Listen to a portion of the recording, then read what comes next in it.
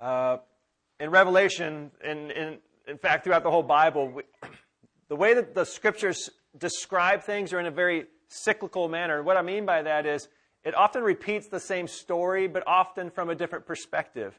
We've seen that throughout Revelation where it'll describe a scene, and then it'll step over at this side and describe the same scene, and then it may go over here and describe the scene again. And it's very hard to see it because there's a lot of symbolism in there, but it really is describing a lot of the same thing. Yesterday, I was excited because a college football season has started, and there's a lot of things to love about college football. The one thing that just drives me nuts, but I understand it's a necessity, is that sometimes the officials make a mistake.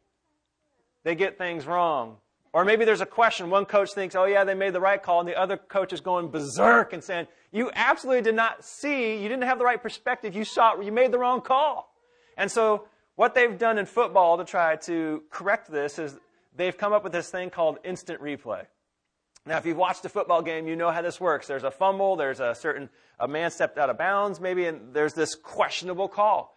And so it goes to instant replay. And the referee runs over to the booth, and everybody at home and everybody in the stadium is watching the replay. Now, the interesting thing about the replay is we're so technologically advanced now that it's not just one camera shot at the play that's in question, right? We have so many cameras that litter these fields now that not only can you see it from different angles and different levels from all over the field, but you can see it at different speeds. They will include sound. They will zoom in. But it's all the exact same play at the heart of the matter, right? It's just that it's being seen from a different perspective. I was watching a game yesterday.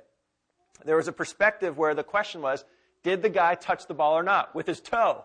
I mean, it was such a little thing. And at the first, when you saw it in full speed, it's like, he absolutely touched it. And then they showed this one shot, and as you looked at that shot, you're like, yeah, that sure looks like he may have touched it. It might have been there. But then they zoomed around to this other angle, and they came in from a different perspective. And from that perspective, combined with this perspective and the timing and everything, what you realized was he hadn't touched it at all. And what was occurring was you were getting all these different views to make sure that you came to the truth of the same play, of the same kind of story that was right there in the football game. And so I bring that up to say that as we look at what Jesus has said, this is how things will work in Revelation. We're seeing it from different perspectives, different time, different speeds, different focuses, different ways. And I believe that as we come to chapter 20, what he's doing is giving us another view of everything that we've been talking about. And all that Scripture says, he's just showing it from a different view, a different perspective. And it's helping us to gain a preciseness about it, a love for Jesus and all that he's done, the intricacies and all that's happening behind the scenes spiritually. And so that's my preface to this, is that we're getting another picture of something that we've already seen. We've seen throughout Revelation that Jesus came and died, that he rose again, all this to save people. He's now ascended to the Father, but that there's one day when he's coming back. The Scripture says that is the great day of Christ, the day of the Lord. It was talked about in the Old Testament, it's talked about in the New Testament, and it's called the day. There's one day when he's coming back, and on that day he will rescue his people that he's saved with his blood from that cross. And he will also bring the wrath of God that they did not claim. He'll bring the wrath of God upon his enemies. That'll happen on one day. Now, I bring that up because that has been the story, that has been the perspective from every instant replay that we've been seeing. And I don't think it changes on today's replay. The issue at hand is that there is a stream of theology about today's passage, which has been made into major motion pictures, has been put out by Christian books and popular book series. Publishers have oriented themselves behind a certain theology, which has caused people to believe something about this passage, which I don't believe is consistent with all the replays of Scripture. And what we're talking about here is something that you may have heard before. It's called the Millennium. Have you heard of the Millennium? Amen. So there's this talk of the Millennium and this 1,000-year period where some people believe Jesus Christ will come back, and then we'll start this 1,000-year period where Jesus will have an earthly kingdom reign where everything is perfect.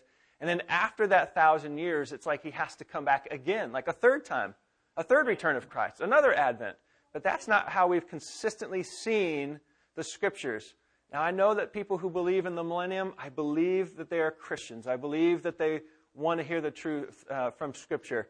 It's just hard sometimes when you grasp it, and then sometimes you look at a passage and it's not fully maybe dissected or something to really kind of see it. And I just want to provide the perspective that I see it in accordance with everything and put it out there.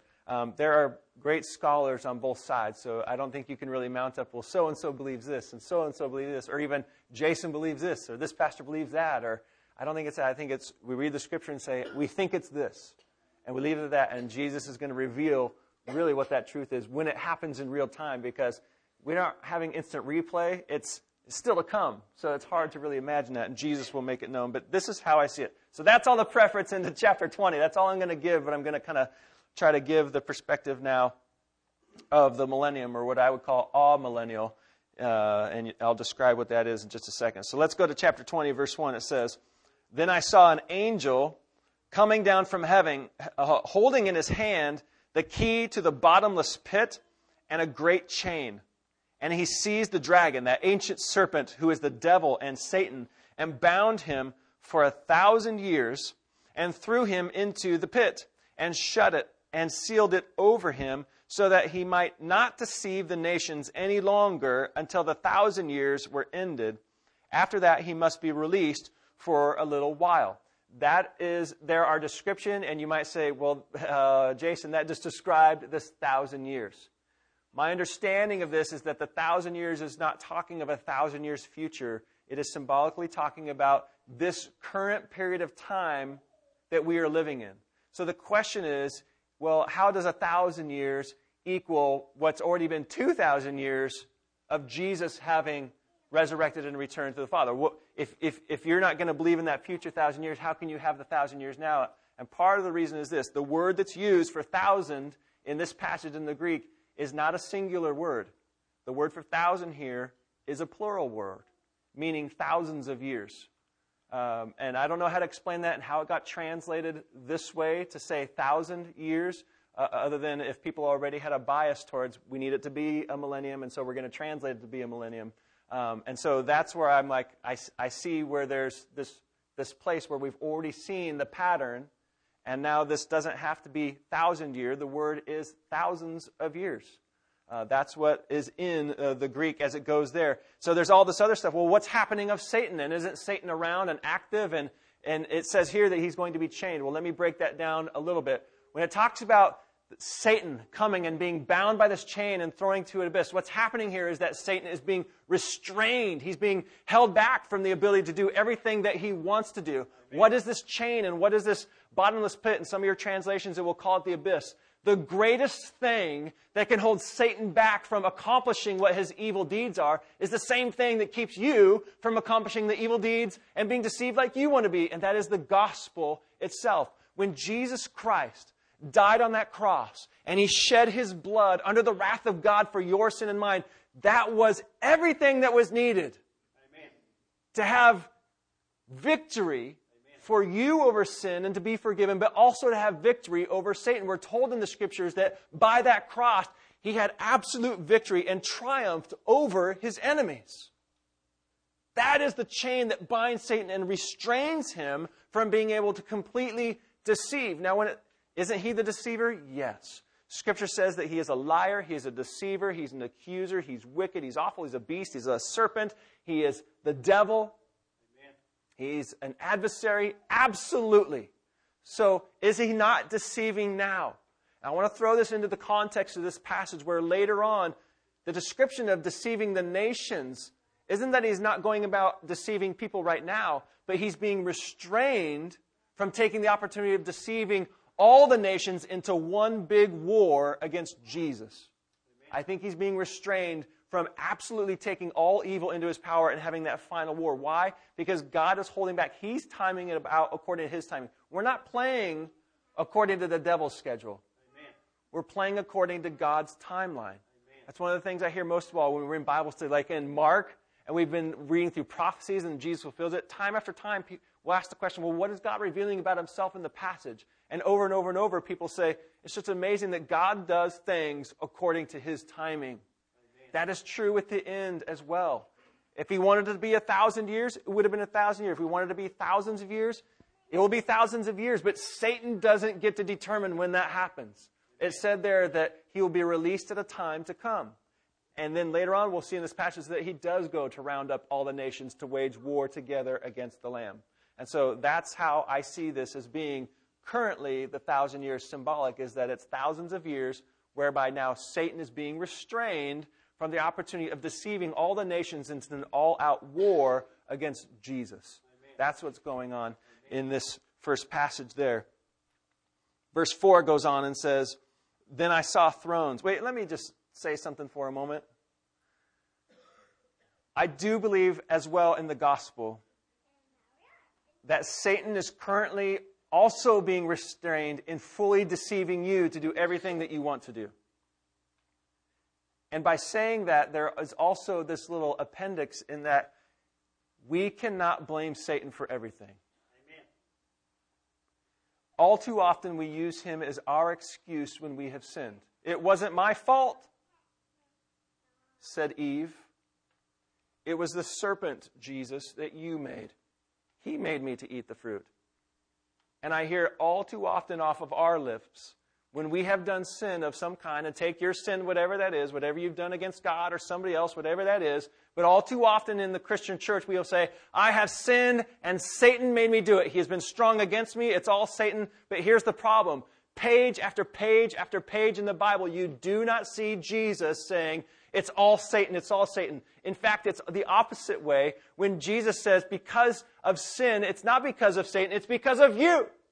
It's because of Jason. Amen. Let me read a quick passage that comes out of James chapter 1. And this is truly just a hard thing to kind of swallow, because this is about us. It says this about temptation. And we know that he's the great tempter, he's the deceiver. I'm not saying that he doesn't towards us. I'm just saying that we can't blame him for everything. In fact, the majority of it we can't.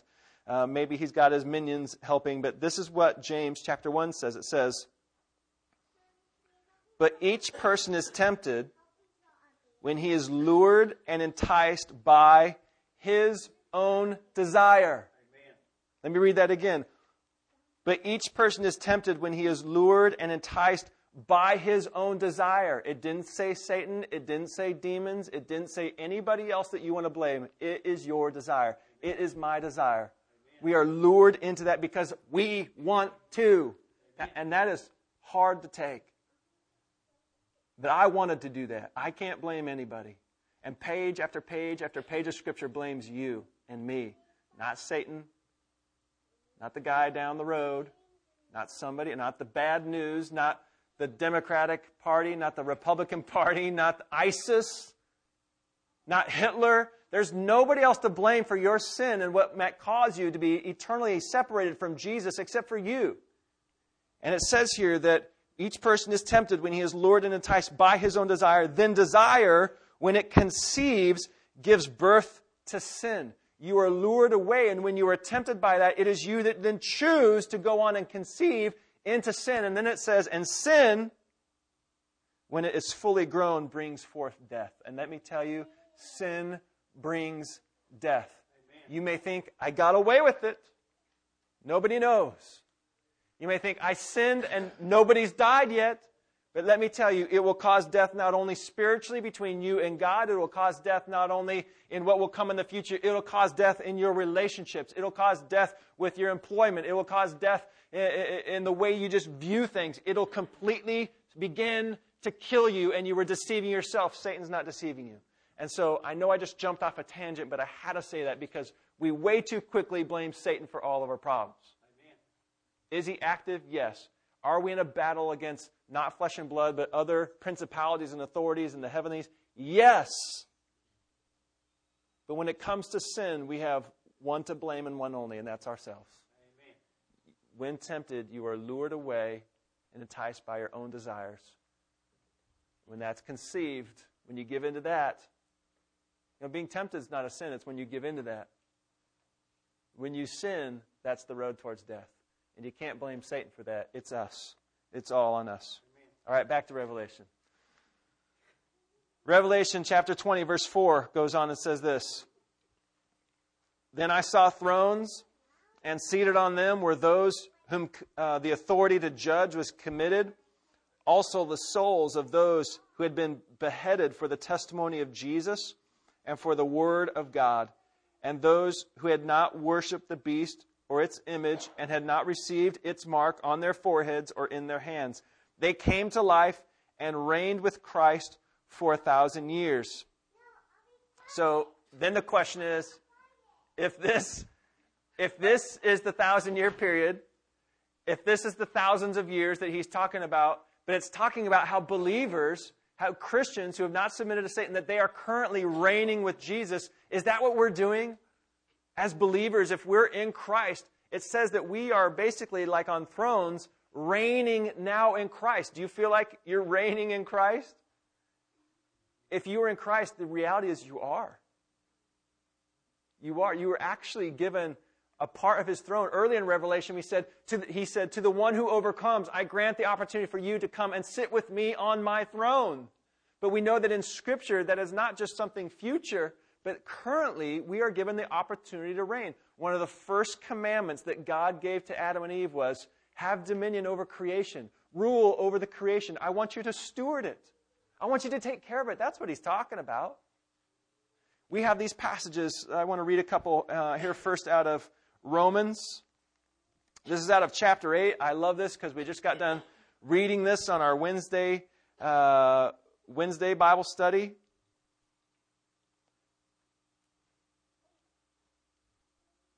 Verses 10 and 11 in Romans chapter 8 says this, but if Christ is in you, although the body is dead because of sin, the spirit is life because of righteousness. The spirit of him who raised Jesus from the dead dwells in you. If the spirit of him who raised Jesus from the dead dwells in you, he who raised Christ Jesus from the dead will also give life to your mortal bodies through his spirit who dwells in you. So some groundwork here is that when you come to Christ, you are no longer dead, but the Scripture already says that you have already been resurrected, that you are living life now, that resurrection for you, there's a second resurrection that's coming when your body is given into that new body that he gives you, whether you're coming out of the ground and he gives you that new body, or this one as we're traveling, he transforms, as we're told, in the twinkling of an eye. That resurrection is coming, but if you have the Spirit of God living in you right now, you are to be alive now. The Scripture, and we'll find this in Revelation 20, that if you have come to Christ, you are not living in death, but you are now living alive with Jesus. You are to be alive. You're no longer part of the walking dead, the rest of humanity who thinks they're alive, who can breathe and eat the crops, and they can see with their eyes, and they can go to football games, and they can do all that. They're actually walking dead, just waiting. They're terminal. But if you have Christ, you are alive, and he is giving life to your mortal bodies. That's why it's changing you into being people who are depressed into being people who have joy. Amen. That's why it's changing you from people who just want to get revenge into people who want to give forgiveness. It's changing you into people who want to not just live for your own desires and for the world, but you want to be kingdom people. And so now it translates. That's our basis for that. When you reign with Christ, you want to steward what he gives you. You want to take care of your wife. You want to take care at your job. You want to take care of your crops. Why? Because now that you are a kingdom dweller, you're in the kingdom of God. The kingdom of God is shooting right through you, and now you are the beacon of light. Amen. And the way that you steward and live life and treat people and go about your business, that's how you're reigning. Are you reigning the way you should? Ephesians makes this more clear in that now that we are with Christ, we're actually reigning with him. That there's this opportunity for us to be in that place. It says in Ephesians chapter 2, I'm going to start in verse 4. It says this, but God, being rich in mercy, because of the great love which he loved us. And so let me just get this straight. All this is because of him and his mercy. It's nothing that we've done. We did not earn a place on a throne. We did not earn a place to judge. We have not earned anything that we've been given. It is all Jesus by his mercy, by his grace. He has given it to us. So that's what he's saying. But God, being rich in mercy, because of the great love which he loved, with which he loved us, even when we were dead in our trespasses, made us alive. Again, that's the resurrection, the first resurrection. Made us alive together with Christ. By grace you have been saved. So again, that's all Jesus. He's made you alive. That's what we just established in Romans. And now here's the place where he has already given us a place of kingdom reign. It says in verse 6, and raised us up with him and seated us with him in the heavenly places, so that in the coming ages he might show the immeasurable riches of his grace and kindness towards us in Christ Jesus. And it goes on later to say, so he's already given us things to do, work to give us, that it might be honorable to him. If you were in Christ, you have not only been raised in the first resurrection, but now you are to live a kingdom life. And that means you're already reigning with him. This says that we are seated. He's raised us up and seated with him in the heavenly places. Did you notice the tense of the verbs? He didn't say, he will raise you up and will seat you in the heavenly place. He said he has raised you up and he has seated you. You already have that place. And so in Revelation chapter 20, he is saying, you're kingdom people. You're a royal priesthood, it says in 1 Peter. And so now again, we go back to Revelation chapter 20. And so they came to life and reigned with Christ for thousands of years. That's how I translate that. That in this current time, as we come to life in Christ through his Spirit, we are now not only people of Christ, but we are to steward in Christ. We're to take what he has and live out the kingdom. Verse 5, it says, the rest of the dead did not come to life until the 1,000 years or thousands of years were ended. This is the first resurrection. He's talking again about this that has occurred in our hearts, that we have been raised up with Christ already. We're living alive right now. Verse 6, blessed and holy is the one who shares in the first resurrection. So if you are with Christ, if you have said, Lord, forgive me, and he has forgiven your sin and done that miracle of regeneration and renewal in your heart, that's what he's done by his mercy and grace, guess what? Blessed are you. Amen. That's what he said. He said, blessed and holy are you because you have already shared in the first resurrection. You've been brought out of death and you are now living in life. Blessed are you, praise God Almighty. Hallelujah, the Lord reigns. Amen. Because that's what you have right now, and it is special. Don't think that it's not. You're not more special than anybody else in this world because of anything that you have done, but you are a special person in Christ. You're blessed because of what he's done. And he goes on in verse 6 and says, over such, that means over people who have Christ, who are sharing in this now life in Christ, over such the second death has no power, but they will be priests of God and of Christ, and they will reign with him for 1,000 years, or for thousands of years. And so right now, it is speaking of, we have that, and he's coming back for you. Amen. He's coming back for you, and you will not share in the second death. You will share in the second resurrection. The second resurrection, that is yours. And so now it goes in and continues on what we've been saying in this pattern, that Jesus Christ is coming back once. He's not coming back a second time. He's coming back one more time. And it says this in verse 7, and when the thousands of years are ended, Satan will be released from his prison and will come out to deceive the nations that are at the four corners of the earth, Gog and Magog, to gather them for battle. Their number is like the sand of the sea. And they marched up over the broad plain of the earth and surrounded the camp of the saints and the beloved city. But fire came down from heaven and consumed them. So I'm just going to stop right there because it's like, scratch the head. Who are Gog and Magog? Like, what is that? That's kind of a weird phrase. But what I love about that is, as kind of confusing as it is, what it's actually talking about are chapters way back in the book of Ezekiel, hundreds of years before Jesus, where there was a prophecy against a ruler named Magog and his territory, Gog and his territory that was called Magog. And the problem with Gog and Magog was that he wanted to go and get all the people together and go against God's people. He was gathering all the nations to try to get them to go against Israel. But not only is a prophecy occurring against Gog and his land of Magog in Ezekiel, but now it's tied in to a double prophecy that is going to occur at the end of time, where in that area there will be a man, the Antichrist, who comes together and by Satan, who has then been released by the restraining gospel of Jesus Christ, to go out and deceive the nations and round them up and say, hey, we're going to do this. Together we have the opportunity to go against God, go against the Lamb, and we will defeat him. So Gog, the Antichrist, and his kingdom gathers together the nations, and they will come together against Jesus Christ. And that picture is the one that we've been talking about that occurs all throughout Scripture that there is one time coming at the end when all the nations will come in a concerted effort against Jesus, against the Lamb, over there in the Middle East. Amen. The area where Magog was kind of the Turkey, lower kind of southern Turkey area right now, so that's a place to watch. I don't know how much of that ties in territorially exactly, but it is something to be aware of. And so I love that God was already prophesying hundreds of years before Jesus that at the end of time, this was going to happen. It's the pattern that we've seen. This is what we are seeing now in chapter 20, that at the end of these thousands of years, there will be this final battle. They will gather up, and there's going to be all these armies collected together as one army against Jesus. They surround the city, the people of God, but God sends fire down from heaven and consumes them. We've seen over and over that this isn't going to be much of a battle. It's a lopsided battle because Satan and Jesus are not equals.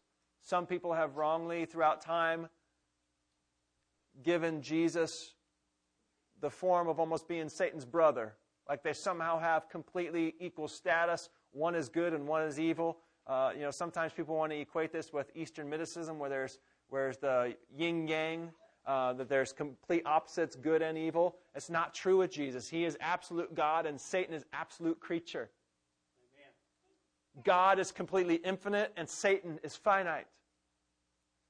Jesus is God Almighty, and Satan is this little piddly guy compared to Jesus. He's strong compared to us, but to Jesus, it's not a fight. Amen.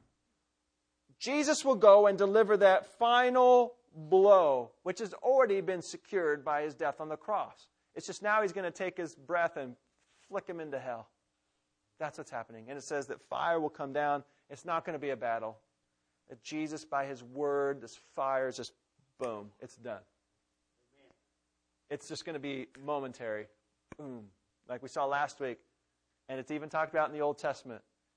But God will call out to the birds and say, get ready, I'm about to feed you with the flesh of people who are at war against me. And so here we see that this fire comes down from heaven and consumes these armies. And it says here in verse 10, and we'll end with this.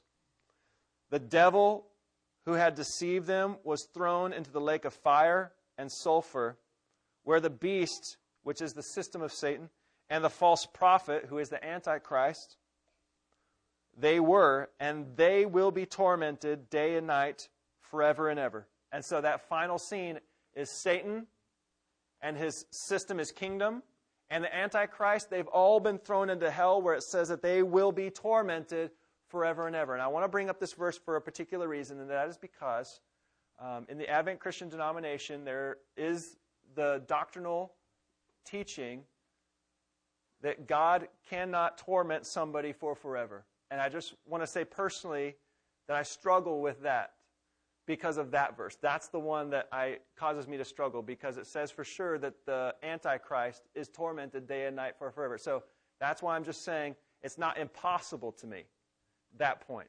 And I just wanted to say that, to leave that out there. That's all I'm going to say on it today, that verse just causes me to pause with that article in the Advent Christian doctrinal statement. And I have great friends who believe this way, and I have great friends that believe that way, and it's not a stumbling block to me either way, but to say that verse right there just causes me to pause and wonder. We have this scene. We have seen the scene over and over and over. We've seen it from this perspective. We have seen it from this perspective, all different perspectives, and I know some of this, you might be going, man, this is mind-numbingly boring, okay? That may be coming most of all from my family today. Dad, you're overwhelmingly boring today. That's because this has been such a fought-over piece of Scripture that I wanted to state what I believe is consistent with the pattern that we've seen and what I believe will be and what is currently. And this is what the gospel message says. That Jesus, who loves you, and his Father, who loved the world so much, sent his one and only Son, so that whosoever believes in him would not perish, but have eternal life. Right? You know that verse.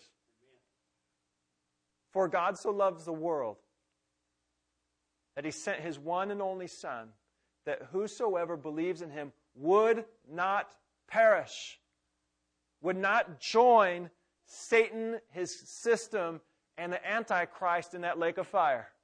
God so loved you that his entire plan was that he would send Jesus Christ, God Almighty, in the flesh and have him died and crucified on that cross, so that if you, in the moment of being called by God's mercy and his grace and his truth, that strong gospel that is the only power that can save you, in that moment, if you are drawn by that gospel, if you confess your sins and call upon him, that you might be saved from everlasting perish, everlasting death.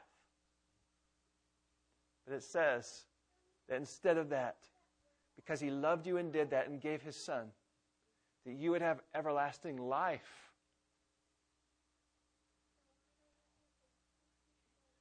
What I love about that is in this scripture we're finding out that everlasting life isn't something future. It's not a day that comes when Jesus comes back and he appears and has this great resurrection and then goes. What today told us was the first resurrection is that moment you come and say, look what Jesus did for me because he loves me.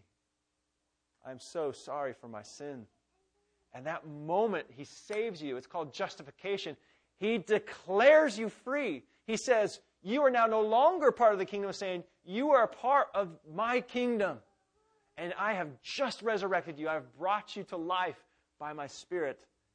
Welcome to the family. Welcome to my kingdom. And now what he asks of you is that you live like a kingdom dweller. If the Spirit has resurrected you and he's brought you into life, then he's going to be working on you. Amen. And he's going to be taking you away from temptation when you are sitting there and you want to be lured and enticed. Because the gospel of Jesus is working in you, he's going to do everything he can to keep you from the things that want to kill you. Not only future, but now. And so because you've already been resurrected, he's going to be helping you to try to keep you from that, your own wickedness. He's going to be trying to keep you from the beast that's inside your chest and the twistedness that's in your brain. He's going to be helping you all along because you've already gone through the first resurrection. You are living in Christ now. And he wants to use you in your community. He wants to take you to your school. He wants to take you to your job, back to your families, into your marriage. He wants to take you as a parent. He wants to take you as a neighbor. He wants to take you into those places and say, I work for Jesus. I'm not saying that because I'm prideful. I'm saying that because I was wicked, but he saved me. And I need to tell you about the goodness of Jesus. I want to show you that through the way I love you, the way I serve you, the way I talk to you, the way I think about you. I want to be a kingdom person. And so we can take Revelation 20 and argue about it. And I don't think that's what it's for. I think the reason Jesus gave that perspective was, again, to cause us to say, you know what? Let's live now. Jesus said in John chapter 10, I have come to give life and to give life abundantly. He doesn't want you to be saved now and be like, man, life still stinks. Certainly life is hard. But he wants you to live with his joy. And he wants you to live in obedience because that's where you find joy. And he doesn't want you to get enticed by sin because he knows that leads to death. He wants you to live in honesty. He wants you to live not just for your own personal gratification. He wants you to live for the King. He wants you to live for him. Amen. And so this morning may have been theologically mind-numbingly boring. But do you know what it is to God? Love. It's again the announcement of the gospel saying, I love you so much. Even though if you don't understand it, I don't want you to perish. I want you to understand that I have paid for your sin. I've rescued you. And Satan's done for. His system done for. All deception done for. And what I love is in the chapters to come, this is the best part of Revelation. It's the bookend where it's like, it gives us the great picture of what it looks like to have Satan, sin, and death completely gone. No more pain, no more sorrow, no more crying, no more death. And He's going to give us some absolutely mind-blowing pictures of what that eternity with Him looks like. It's even hard to just imagine. But it starts with the gospel, and we have it again in Revelation 20. We're going to close out in a song. And I don't know how the Lord maybe penetrated your heart today with the Word of God. Maybe it's the first time you really realized how much God loves you. Maybe you've been hearing it so much, but you've been putting it off, or maybe just only giving Him a portion. But in reality, what God's asking you and me to do is like, hey, brothers and sisters, I gave you my all. So trust me with everything that you have. And if there's anything in your life that you're saying, you know what, I'm holding this back before Jesus, the Lord would love nothing better than for you to draw near to Him in this moment and to say, here it is. Here's my sin. I want to live kingdom life now. I want to live for the King. I want to reign right now. I want to steward this life that He's given me the best. I want to obey. Come give Him your life. And, the reality is that's going to be a day-by-day process. Every day you're going to give Him your life again and give Him your life again, give Him your life again. But today, you got to give Him your life again. Come to the Lord and tell Him how much you appreciate that He's done for you. Hallelujah. The Lord, He brings.